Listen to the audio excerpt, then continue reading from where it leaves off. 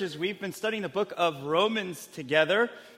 And though it's first and foremost a letter, or an epistle as we refer to it, nonetheless, even though it's a letter, it contains a masterful summary of Christian doctrine. And this is why I believe Pastor Luke had talked about this in the previous two messages on this, on Romans, but it's often referred to as the greatest letter ever written for that reason. John Calvin described how the book of Romans is so very precious, not just as a standalone book, but because it's one of the books of the Bible that unpacks every other book, helps us to understand every other book of the Bible. So we're very excited to be able to teach and preach through this. We definitely solicit your prayers that you guys would be praying for us, that God would give us insight to preach this faithfully and effectively by His grace, so that our congregations would not just simply grow in more information, but grow by way of transformation, that the Word of God would have a transforming effect on our lives. And so today we come to the second portion, the second half of chapter 1. And one thing that we can appreciate about the Apostle Paul is that he writes his letter, delivers his message by use of reason and logic. He's a very reasonable and logical person. So as he writes the book of Romans, it's not just like a stream of consciousness. He's just kind of saying anything that comes to mind and just, I think this will be helpful for them to know, as well as this and as well as that. No, he's building a case for the gospel. And so the way the book of Romans works is that each thought builds upon another. And that's why you see the words for and therefore. You see those words used a lot because, again, he's connecting thoughts and building one thought on top of one another. So instead of just kind of this shotgun approach of just throwing Christian truth out there, he's carefully constructing a case, or we can imagine it like building a building, right? One piece on top of the other. And so as we ended last week, Paul was basically sharing his thesis for the entire book, found in Romans 1:16-17. Where he says, I'm not ashamed of the gospel because it is the power of God for salvation for everyone who believes, first for the Jew, then for the Gentile. Long story short, the teaching of the Christian message, the gospel, tells us that salvation is not based on what we do, but on what Christ has done, His finished work. And it is by faith in Christ's finished work that a person can be saved. Well, again, Paul, being the reasonable, logical person that he is, realizes there might be some people asking the question, okay, saved by faith, get it. Well, why do we need saving in the first place? What do you mean I need to be saved? Why do I need to be saved at all? And if you were to go out into the streets of our neighborhoods, into Philly, if you're going out in the streets and tell people you need to be saved, you probably hear that same question. Saved from what? Why do I need to be saved?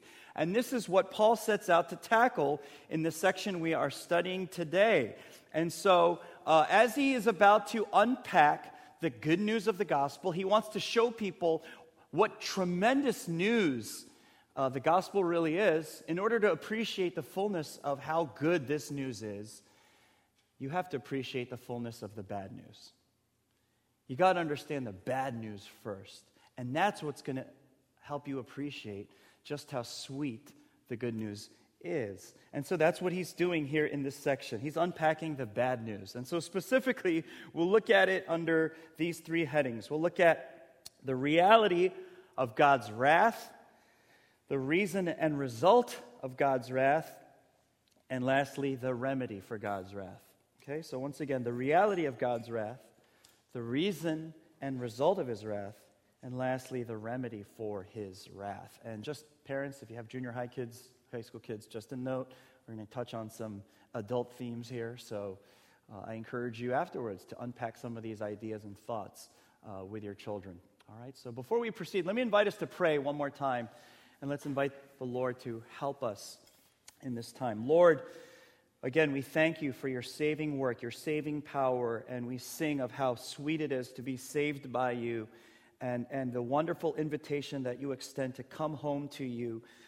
And yet, Lord, because this is a message that is so very familiar to us, oftentimes, Lord, it becomes kind of old hat, familiar in a bad way. But I pray that as we look at your word, as we study your word together, that you would open our eyes to once again see and appreciate actually just how bad the bad news is, so that in light of that bad news, we would more and more appreciate how sweet and how precious your salvation truly is. And so work this in us so that we would treasure you, love you more, and walk out of here desiring to serve you more faithfully in reliance upon your grace. We pray this in Jesus' name. Amen. So again, the reality of God's wrath. It says in verse 18, "For the wrath of God is revealed from heaven against all ungodliness and unrighteousness of men." Paul makes it very clear. Mankind is under the wrath of God because of ungodliness and unrighteousness that mankind has shown and lived in. Now, this idea of a God of wrath, frankly, for a lot of people, for those who even claim the name of Jesus, right? Those who consider themselves Christians, for some, this is embarrassing to talk about. That God is angry, that God is a wrathful God. That embarrasses some people so much so that they want to theologize their way out of it. Sanitize the Bible of hell. Sanitize the Bible concerning teachings of God's wrath and so on and so forth. For other people, if you mention how God is angry, how God demonstrates wrath, ironically, it makes them angry. What do you mean he's angry with me? Well, forget him. I don't want to serve a God like that. He's all angry, so on and so forth. What people prefer is a God that never gets angry at all. A God that's just all love, all kindness, all grace. That's what people prefer. As if the opposite of love is anger and wrath. That's the assumption. That's the thinking behind that kind of feeling. I don't want to believe in a God who gets angry and stuff. I believe in a loving God. That's the kind of God I would like. That's what I'd like to believe God is like. He's all angry. He's all love. He doesn't get angry. As if love and anger are opposites. But the fact of the matter is, love is not the opposite of anger, or anger is not the opposite of love. Anger, in fact, is a fruit of love. Anger is a fruit of love. So let me illustrate it like this. I recently read about a very disturbing headline about how an elementary school teacher, this is local Philly news, was caught and arrested for installing a camera in the boys' bathroom during a theater camp for the purposes of filming them and distributing that material for adults. We know why. Now, if one of my sons, I have 3 of them, was filmed, if one of my sons was a victim, and that was uploaded to the internet for all the world to see, and God knows what to do with those images of my naked son, it's precisely because I love my sons. You better believe I would be angry. And in fact, it would be wrong for a parent to not be angry. There would be something wrong with that parent if they weren't enraged over such a thing. We've all, I'm sure, heard very much about Larry Nassar, that doctor who abused his victims. Imagine being the parents of one of those girls. Of course you would be angry, precisely because you love your daughters and you care about them and you are grieved over such a heinous act, such a terrible thing that has such a destructive force in their life. So the opposite of love is not anger. The opposite of love is indifference. Whatever. That's the opposite of love. But precisely because God is love, as the scriptures tell us. He loves what is pure. He loves what is right. He loves what is good. He loves what is true. Therefore, he is angered. He is angered by what is not. And furthermore, the anger of God is perfectly pure, perfectly righteous, perfectly justified, unlike so much human anger. And this is why I think a lot of people push back against the idea of an angry God. Because most of the examples we have seen in our lives are terrible examples of anger. We've only seen bad examples of anger. True examples of pure and righteous anger are so very rare in our world. And so that's where I think a lot of people, when they think about God being angry, they project onto God these horrible examples of terrible, unrighteous anger. But that's not the kind of anger God demonstrates. God's anger is pure, and it's completely justified, and the sobering truth is that it is directed at humanity. And Paul gives us the reason why. The reason for God's wrath. Second point. He explains in verses 18 to 23, "For the wrath of God is revealed from heaven against all ungodliness and unrighteousness of men." Why? "Who by their unrighteousness suppress the truth. For what can be known about God is plain to them, because God has shown it to them. For his invisible attributes, namely his eternal power and divine nature, have been clearly perceived ever since the creation of the world and the things that have been made, so they are without excuse. For although they knew God, they did not honor him as God or give thanks to him, but they became futile in their thinking, and their foolish hearts were darkened. Claiming to be wise, they became fools and exchanged the glory of the immortal God for images resembling mortal man and birds and animals and creeping things." Paul is making the point that God has created all things. And because he's the creator, his fingerprints are all over creation, such that human beings should be able to look at the created world and come to a genuine knowledge of God. It's a limited knowledge because it doesn't tell us everything there is to know about God, but nonetheless, it's a genuine knowledge. You can look at creation and find out what God is like, his awesome power, his wisdom, and how everything is intricately designed and made, from the cosmos to the human cell. His wisdom, his power, his beauty, his artistry, all of this is put on full display in the created world to give us a genuine knowledge of what God is like, and most of all, his existence. His existence. But instead of responding in the proper way, by honoring God and giving him thanks, as it says, which simply put is just another way of saying, instead of treating God as God, instead of treating God as he deserves to be treated, mankind has instead suppressed the truth. You see, people's rejection of God, or more specifically, people's refusal to believe in God, to deny his existence, is actually not an evidence issue. It's a moral issue. It's not for lack of evidence. What does Paul say? Who by their unrighteousness suppress the truth. There's something twisted in our hearts that doesn't want to believe in God. Why? Because if God exists, and if God is who he says he is, then we got to obey him. Then he calls the shots. Then he's the Lord, and we have to abide by his ways. But you see, humankind in rebellion, we don't want to do that. We want to control our own lives. We want to call our own shots. We want to live how we want to live. We don't want someone telling us what to do. And therefore, we suppress what we know to be true, what's clear, but we stuff it down so we can live how we want to live. There's a very shocking and honest admission from Aldous Huxley, who's an English writer and philosopher and also an atheist, very well known for his novel, A Brave New World, right? Very renowned author and philosopher. And here's what he, in a moment of stunning honesty, here's what he writes.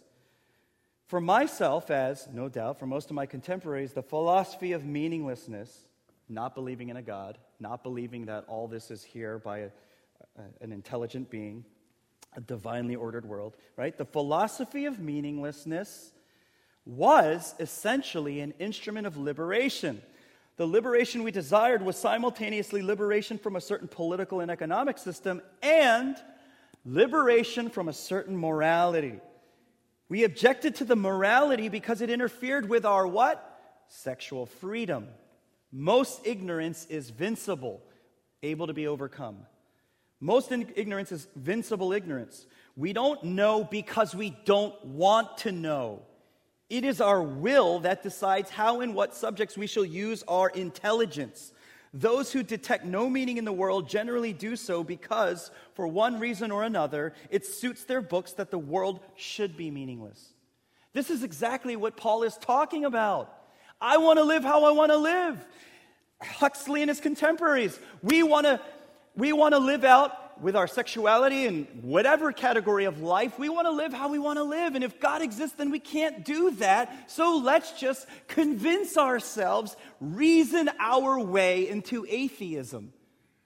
So it's not, again, an issue of evidence. There's not enough evidence. If only I saw more evidence, I'd be convinced and I believe in God. No, it's a moral issue that starts in the heart.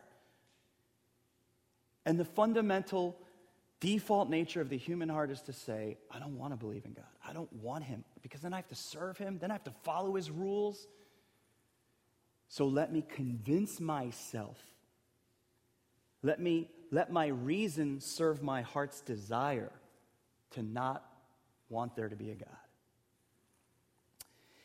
However, it doesn't just end with the suppression of truth. Verse 22 says what? Claiming to be wise, they became fools and exchanged the glory of the immortal God for images resembling mortal man and birds and animals and creeping things. If you refuse to acknowledge and therefore worship the Creator, refuse to center your life on him, refuse to look to him for meaning, for your purpose in life, for hope, for joy, if you reject him, then inevitably you will look to something else.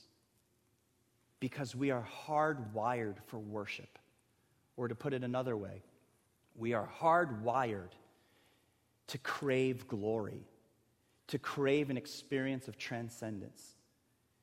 But we're hardwired to experience that in God.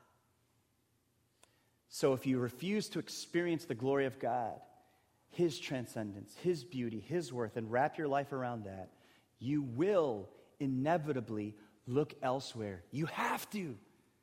That's how you're wired. And this is what we call, in biblical terms, idolatry. It's when you refuse to serve the living God and then you turn to something else. Now, in Paul's time, idolatry literally took the form of making statues, and this is what he's getting at. Images of mortal man and creeping things and animals and so on and so forth. They literally worshiped gods in the form of animals and statues and such. Doesn't happen, at least in our modern context, in this society, in our culture. You don't see that as much, but nonetheless, idolatry still exists. It's alive and well. We're made to love, trust, find meaning and identity in God. But instead, we try to build our life on other things. And not these things that we try to build our life on, it's not necessarily that they're bad things. They can be good things, right? But the phrase that we often use when we talk about idolatry is the problem of idolatry is you take a good thing and you make it ultimate. That's idolatry. It can even be a good gift God has given, but you make it ultimate, meaning you live for that instead of him. A few examples. For many people, it's their career. They look to their careers for a sense of worth, a sense of value, a sense of meaning. And many in the immigrant community have grown up under this unspoken or perhaps spoken pressure. If you're not the top student, if you're not first chair violin, then you're worthless. As if our worth is based on our achievements. And many people well into their 30s are fighting against that, right? I can't just be a doctor. I got to be the top doc. I got to come out in the U.S. News top doc thing, right? And it's just fighting to prove their worth, their significance. And you know what? I'll be the first to say pastors are just as guilty. You know, oftentimes I'll go to pastors' gathering, pastors' conferences, and this strange dynamic happens where pastors, when they get together, what do you talk about? Church, right? Where's your church? What's your church like? And inevitably, what comes up? How big is your church? How many people you guys got coming out? Right? And sometimes it's an innocent question, just, how big is your church? How many? But it can be a very idolatrously driven question, where pastors in the room measuring each other up. How many people in your church? Oh, we got like 120. Okay, we got like 400, so I feel a little better than this guy. How many people you got in your church? Oh, we got like 5,000, 6,000. Oh, man, you just kind of slinked off, right? As if church attendance says anything about the value of that pastor. It doesn't. The value of his life. It has nothing to say about that, but we make it that idolatrously. Loved ones. You know, I regularly teach a premarital counseling course to prepare people for marriage, and I'm always warning couples, don't idolize your marriage, because as wonderful as a gift it is, it's one of the greatest things that can also become an idol. A beautiful, precious, good thing that you make ultimate. That you look to your spouse to give you what only God can give you and was ultimately meant to give you. Parents, maybe the reason your devotional life has suffered as a parent is not because of time. Because that's what we say. Oh, I'm in this new season of life, and it's just expected that my spiritual life is going to tank because my kid's always crying, and we're driving him here, and we're driving him there. So, you know, I'm sure God understands my spiritual life stinks right now, and it's parenthood. And you know what? That, to a certain degree, might be true. I don't want to take away from that. It's hard. Trust me, I understand. I've been through it 3 times. But a lot of times that can just be a veiled excuse. And perhaps what it might expose is not that you don't have the time, because the reality is we make time for the things we value. Right? I don't care if you're an Eagles fan, what's going on Sunday night. I don't care what it is. I'm sure you will clear your schedule. But what do we say? I don't have time. But perhaps it's just veiling that your kids have replaced God. And I say this, struggling with that temptation myself. Just to give you an example, as a pastor, you go through all kinds of ups and downs. It's a very emotionally exhausting job. Dealing with people's stuff, and it's exhausting. And sometimes, especially times where things are going, it's a little hard. Maybe like people are upset with you and you're getting scathing emails like, Pastor, blah, blah, blah. Right? And then you just go home, and it's a slow walk home. You're just on the street. For me, just walking home, those 3 blocks feel so long. And then what happens? When I'm feeling discouraged, when I'm feeling beat down, when I'm feeling unappreciated, where should I go? I should go to the throne of grace. That's where I should find my chief comfort, my chief sense of worth. I should go before my Lord Jesus Christ first and foremost. But what ends up happening? I walk in the house, and at least now, right? This may not last, but at least for now, I walk in and my boys, Daddy's home! Daddy's so cool! Daddy's awesome! Daddy's so strong! And I just, yes! Yes! And I feel great about myself, right? And Paula's in the corner jealously like, I've been caring for you all day, and right? And I'm just getting kissed and hugged and choked. And you know what? In and of itself, is there anything wrong with that? No, of course not. It's a joy that God has given us kids. But very easily, my kids can become a functional God replacement. It's a quick fix. Because it's much harder to go to my room and pray. It's a lot easier to just, yeah, I'm the man, right? Here's another example to show how anything can become idolatrous. Sports. Think of how some people, like me, when a team is doing well, it'll make your week. Just everything that, Monday, hey, how's it going, brother? Can I pray for you? You're just in a great mood, right? Or the team loses Monday. Get out of my way, right? It just, the whole city, you can feel it, just, right? And think about how, for some people, it's such a huge deal. I mean, it's such a huge deal. It'll literally destroy their year if we lose this Sunday, right? Where does that come from? There's something in us that wants to taste glory, wants to experience glory, transcendence. And to be a fan means you get to experience a part of that.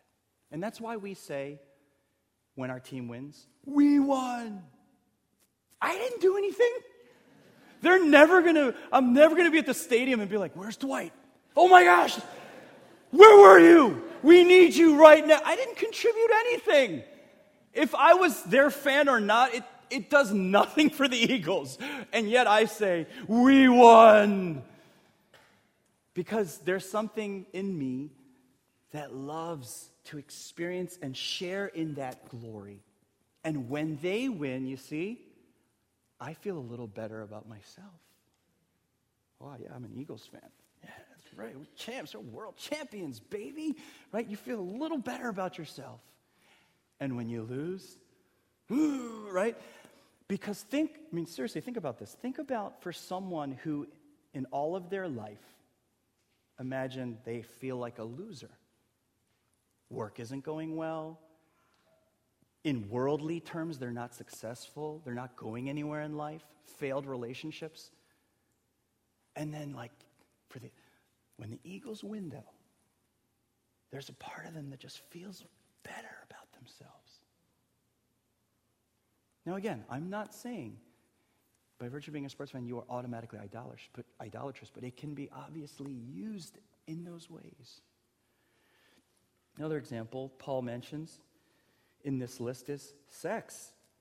And in our passage, Paul clearly states the biblical view, God's view of sexuality, and it's a view that is certainly considered, at the least, old-fashioned. At the worst, it's a view that's considered hateful and bigoted. And in the not-too-distant future, it may very well be likely that legal action could be taken for what I'm about to say. But the Bible does not affirm same-sex relationships. Now, I say that grieving the fact that there are people out there, maybe even in our midst, who have been tremendously hurt by people who call themselves Christians, bearing the name of Jesus, but who have treated the homosexual community and others, the LGBT community, in very hateful and terrible ways. And we certainly grieve unnecessary hurt, unnecessary offense that has been caused by people out there just acting foolishly, hatefully, in ungodly ways. But having said that, there is a necessary offense in the gospel that's inescapable. And this is what Paul often talks about. The gospel is offensive because it challenges our sexuality.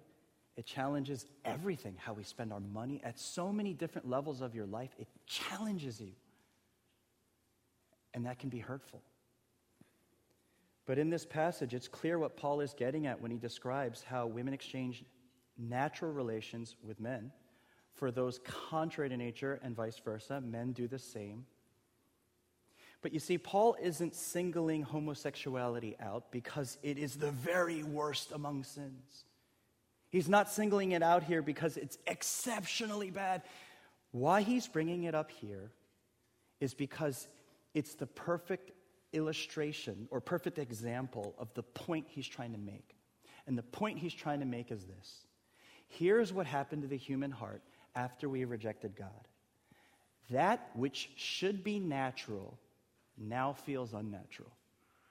That which should be natural, loving God, serving God, obeying God, delighting in God, now feels unnatural. And this is why it takes a Herculean effort for us to read our Bible and pray and get on our knees. It's like everything against, we got to fight against everything in us to do what we were designed to do in the first place. That which should be natural now feels unnatural, and vice versa. That which should be unnatural, should be wrong, feels right. The human heart is all messed up.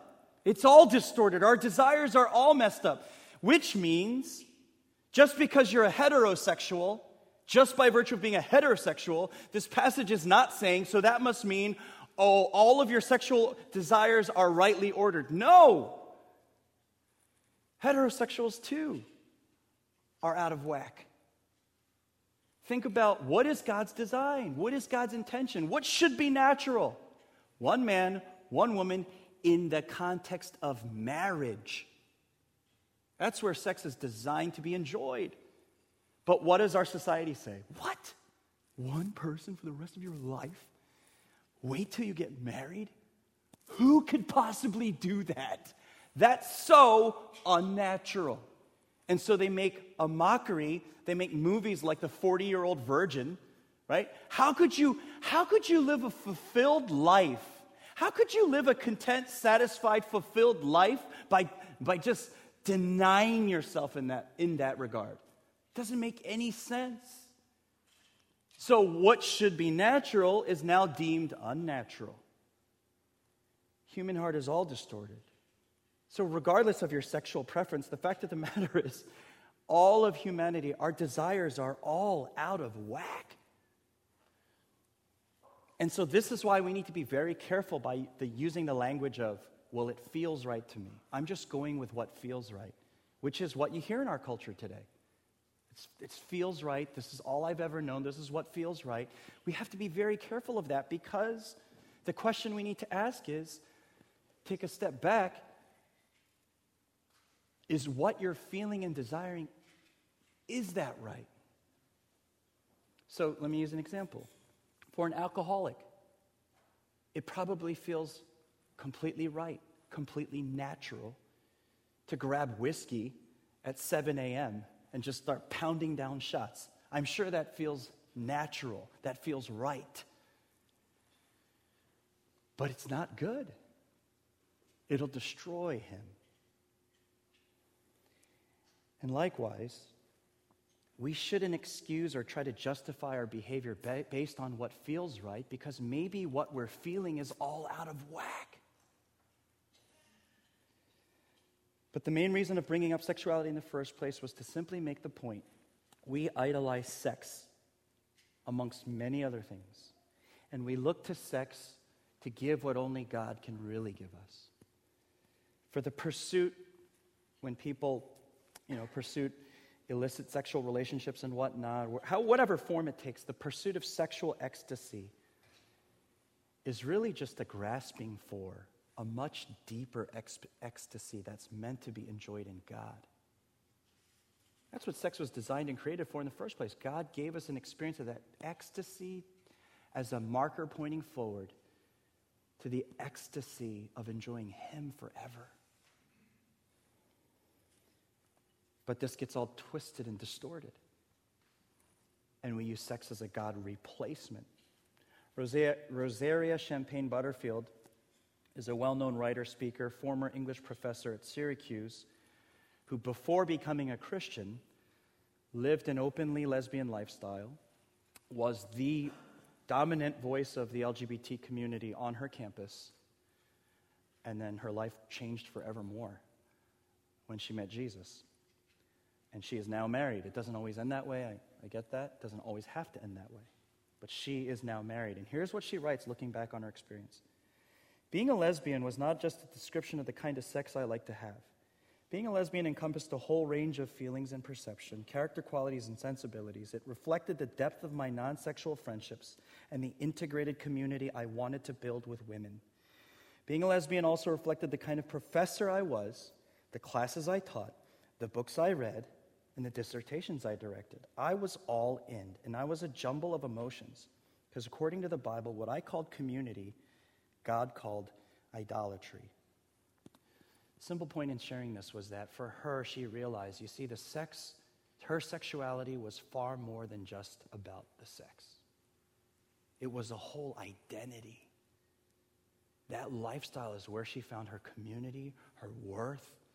She was looking for much more than just the sexual experience itself. There's a deep, deep craving in her heart that was looking for much more. Now, I've just given a few examples of how idolatry plays out. I could give a lot more, but the fact is, all of us, believers and unbelievers alike, struggle with this. We all fall into the trap of what's called, what I refer to as the exchange, where we exchange God for something else. And what is the result of that? For this, Paul says, for that reason, we are under God's wrath. And what does that wrath look like? In what form does that wrath come? Well, Paul makes clear in chapter 2:16, there is a day of judgment that is coming.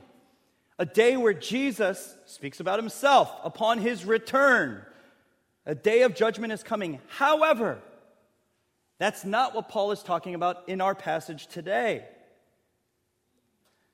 That's not God's only expression of wrath when Jesus returns. That's not the only time wrath will be poured out. Look at what Paul says in verse 24 and 25. Therefore God gave them up in the lust of their hearts to impurity, to the dishonoring of their bodies among themselves, because they exchanged the truth about God for a lie and worshipped and served creature rather than the Creator, who is blessed forever. Amen. And then again in verse 26, God gave them up. Verse 28, and since they did not see fit to acknowledge God, God gave them up to a debased mind to do what ought not to be done. How does God respond to human idolatry? He gives them up to it. He basically says, okay, you don't want me, you don't want to follow me, you don't want to obey me, you don't want to live in me, you don't want to look to me, have it your way. Go. Do what you want to do. Do whatever your heart desires. Go for it. And that is what Paul is saying. That's how God's wrath is revealed. By letting us have our way. You see, he doesn't say, that's why Paul does not say God's wrath will be revealed. Paul says God's wrath is being revealed. And he lists this horrible, what we can call a vice list. 29 to 32, right? They are filled with a manner of unrighteousness, evil, covetousness, malice, full of envy, murder, strife, deceit, maliciousness, gossip, slanderers, haters of God, insolent, boastful, inventors of evil, disobedient to their parents, foolish, faithless, heartless, ruthless. We see a mirror to society. We see a mirror to our own hearts. Because a number of these can be found in ourselves, even on a daily basis. Verse 32, though they know God's righteous decree that those who practice such things deserve to die, right? It's saying deep inside as humanity, deep inside we know what we're doing is wrong. But again, we suppress it, and in fact, they give approval to those who practice them. Our generation loves to use the language of, hey, whatever you do behind closed doors, that's your business. It's not my business. Do whatever you want to do as long as you don't hurt and murder people. Fine. But Paul's take on this, what Scripture says to that is, for those of you condoning what this society is doing, you are just as guilty, if not more evil, than those actually participating. Why is that? Because by your leniency, hey, whatever goes, do whatever, you are contributing to an entire climate where many people will practice the very things that break the heart of God. You yourself might not be doing it, but there you are on the sidelines contributing to an atmosphere and a climate, a society of many people who will do these things. And so again, Paul lists this vice list, and not only does it serve as an indictment, here's all the things humanity is doing, it also serves as the punishment. Because think about this. Read this list.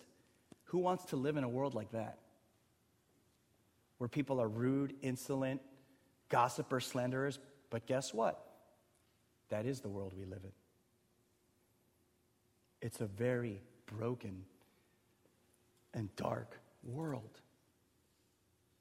And this is a part of how God expresses his wrath to humanity. This is the bed you made. Now see what it's like to lay in it. The text is telling us the worst thing God can do is leave us to ourselves. Because think about the other side of the coin. The best thing God can do is give us himself. So to just let us go, live however you want to live, is the scariest thing that could happen. Oscar Wilde, again, not a believer, but ironically, he spoke a lot of truth when he said this. When the gods wish to punish us, lowercase g, he didn't believe in God. When the gods wish to punish us, they answer our prayers. And I don't think he realized how insightful this comment was. It's exactly what Paul's talking about in Romans 1. The worst thing God can do is say, fine, just let your desires run free. Do whatever you want. I remember when I was just starting out in ministry, I really wanted to plant a church. I prayed, God, let me plant a church. God, let me plant a church. The doors were always closed, and here I am, 20-something years later. And not to get into that, I'm content now, don't worry. But in the early years, I was, God, why? Now I look back and I realized it's the worst thing he could have given me, is let my dreams come true. Why? I wasn't ready. I was immature. I would have shipwrecked myself, my family. I'm convinced of this. If it went well, my head would have swelled up. I would have been unteachable and proud. So the worst thing he could have done is let my desires just give me what I want. This is what C.S. Lewis is getting at when he says, in the end, there are only two types of people: those who say to God, thy will be done, or those to whom God says, thy will be done, meaning, fine, have your way. Thy will be done, lowercase t. And C.S. Lewis says, it's the latter who are in hell. You want life without me? Here you go. Remember how Paul describes exchanging the Creator for creation as foolish, futile, and it leads to nothing but darkness and emptiness. We pursue careers, and what do? You see people shipwrecking their families, cutting corners, lying, stealing, cheating to get on top. You see people chasing love, wanting to be able to sleep with whoever they want to sleep with. And what has it led to? Think about the irony of this, the whole Me Too movement, right? How in Hollywood it's coming to light that all these women were abused, sexually assaulted, basically raped against their will by men in power. There's this huge movement surfacing. And think about the irony here. I'm certainly not victim blaming. I hope you hear me correctly here. I'm not victim blaming. I'm not saying that the women who that happened to was their fault. Not in any way. But collectively speaking, think of the irony here. Who is it that preaches the message, sleep with whoever you want to? Hollywood! Who puts that message out there? Oh, why be so restrictive and old-fashioned and wait for marriage? No, just do whatever you want. Let your passions run free. And look what it has led to. Yes, many men have let their passions run free, and in so doing have destroyed the lives of other people, namely those women. But you see, the emptiness, the despair, the destructiveness of our idolatry. Through it all, God still, even though it's a form of his punishment, through it all, God still shows grace. And here's how, as we close. Think about the story of the prodigal son. We sang about it. I didn't know they were going to sing that, so praise God, he does that sometimes. Wow, lined up perfectly. It took the prodigal hitting rock bottom, eating with pigs, for him to finally realize everything I ever wanted, I already had with the Father. I got to go home. And God could use the emptiness and brokenness of this world, whether it be frustrations with your marriage, frustrations with your family life, not going the way that you're hoping for, your career not going the way you hope, or maybe you got what you wanted and you get to the top and it's still pretty empty. Whatever the case might be, God uses those very feelings of frustration, brokenness, hurt to drive us back to what we were always meant to enjoy in the first place: the Father's love. The only one that can actually fulfill your heart. The one who you were made for. And that's the last point I want to share. The remedy. Yes, we've tried to exchange God for other things. We've tried to replace him for other things. And God had every right in that moment to just say, fine, I give you up for good. But the staggering humility and grace, in an act of staggering humility and grace, Jesus Christ says, Father, don't give them up. I'll give my life up. The perfectly obedient Son left home, not to run away from the Father, but to go after us who were running away, to bring us back home to the Father, the many prodigals who left. Jesus chose to take on flesh, and though we were the guilty ones in what do we call the gospel? We call it the great exchange. Because Jesus took the punishment upon the cross that we deserved, and in exchange, he gave us the everlasting approval of the Father forevermore. And so may this just be a simple call and encouragement to you all. Run home to the Father. Run to the Father. If you're here and you're not a Christian, and maybe you can, again, identify with this feeling of, man, there's just nothing that's really just doing it for me. I've accomplished, I've gone after everything the world has told me to, and there's just this lingering emptiness. I encourage you, come home to the Father. His arms are open wide. If you would simply acknowledge that you've been made for him, that you've been running from him, but that you believe that he sent his Son Jesus to die in your place so that you would experience what your heart desires to experience. It's just that you've looked in all the wrong places. And even for those of us who are believers, we can constantly, we do it all the time, we do it every day, we wander from home in our foolishness. Run home to the Father, for only in him do you find the fulfillment, the hope, the security, the significance, the love that you long for. Let's pray.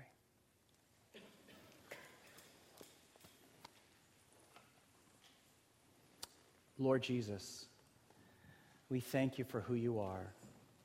And though we were the guilty prodigals who squandered what we longed for and we had in the first place, but we squandered it all away. And we've looked in all the wrong places.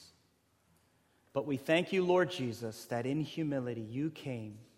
You chose to lay down your life so that we could find life and have it forevermore. Truly, it has the great exchange, what you did upon the cross. God, I pray for any in this room who do not know you, and I pray that in your grace, whether through this message or as they continue to come out and seek, that you would draw them to yourself. Bring them home. The very place where they were made to find themselves in the first place, at home with you. For it is only in you that we find the love, the significance, the hope, the security, the glory that we're all looking for is only found in you. And even as your children, we still are so prone to wander. And I pray that for those of us who have perhaps, even as believers, once again tasted the emptiness of pursuing other idols, whether it be a struggling marriage, whether it be our kids not panning out the way we hoped, whether it be our careers not going anywhere, or arriving at what we always dream for and being still empty at the top, whatever it might be. God, in this time, use a taste of that disappointment and futility. Would you use it in your grace to bring us back to you more wholeheartedly, to run back to you? For your arms are open wide. And the reason they're open wide is because Christ opened his arms wide, stretched him out on the cross, taking the wrath we rightfully deserve for our idolatrous and wayward hearts, but giving us in return an unbreakable, everlasting love, heart's delight forevermore, in our relationship with you. And so indeed, Lord, bring us home and bring us closer into your heart. Reorder our heart's desires so that what should be natural will feel natural. Loving you, serving you, honoring you. Reorder our hearts by the work of your Holy Spirit. Reorder our desires that we might glorify you in return forevermore. In Jesus' name, amen. Let's rise and close in song.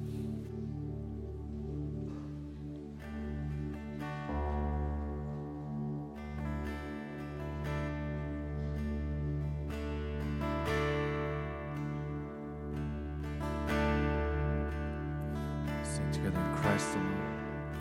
In Christ alone, my hope is found. He is my light, my strength, my song.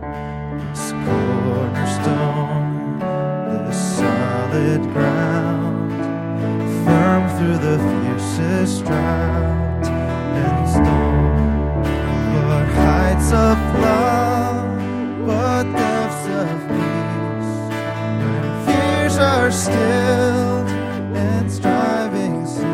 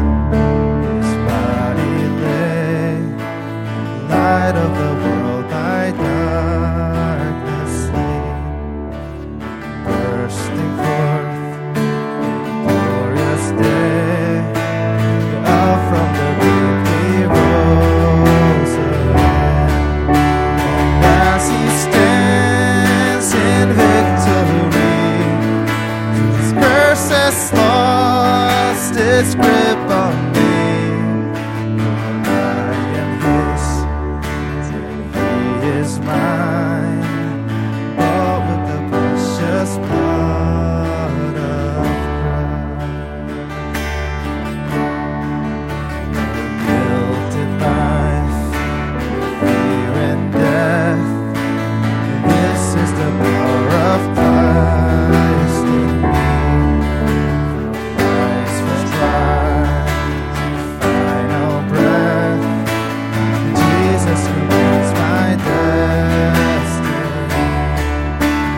Power of hell, no scheme of man can ever pluck me from His hand. He returns or calls me home. Here in the power of Christ I'll stand. We'll sing the chorus of verse 2 and verse 3 one last time, just really focusing. Christ took on that wrath for us. Till on that cross as Jesus died, the wrath of God was satisfied. For every sin on Him was laid. Here in the death of Christ above. And as He stands in victory, since curse has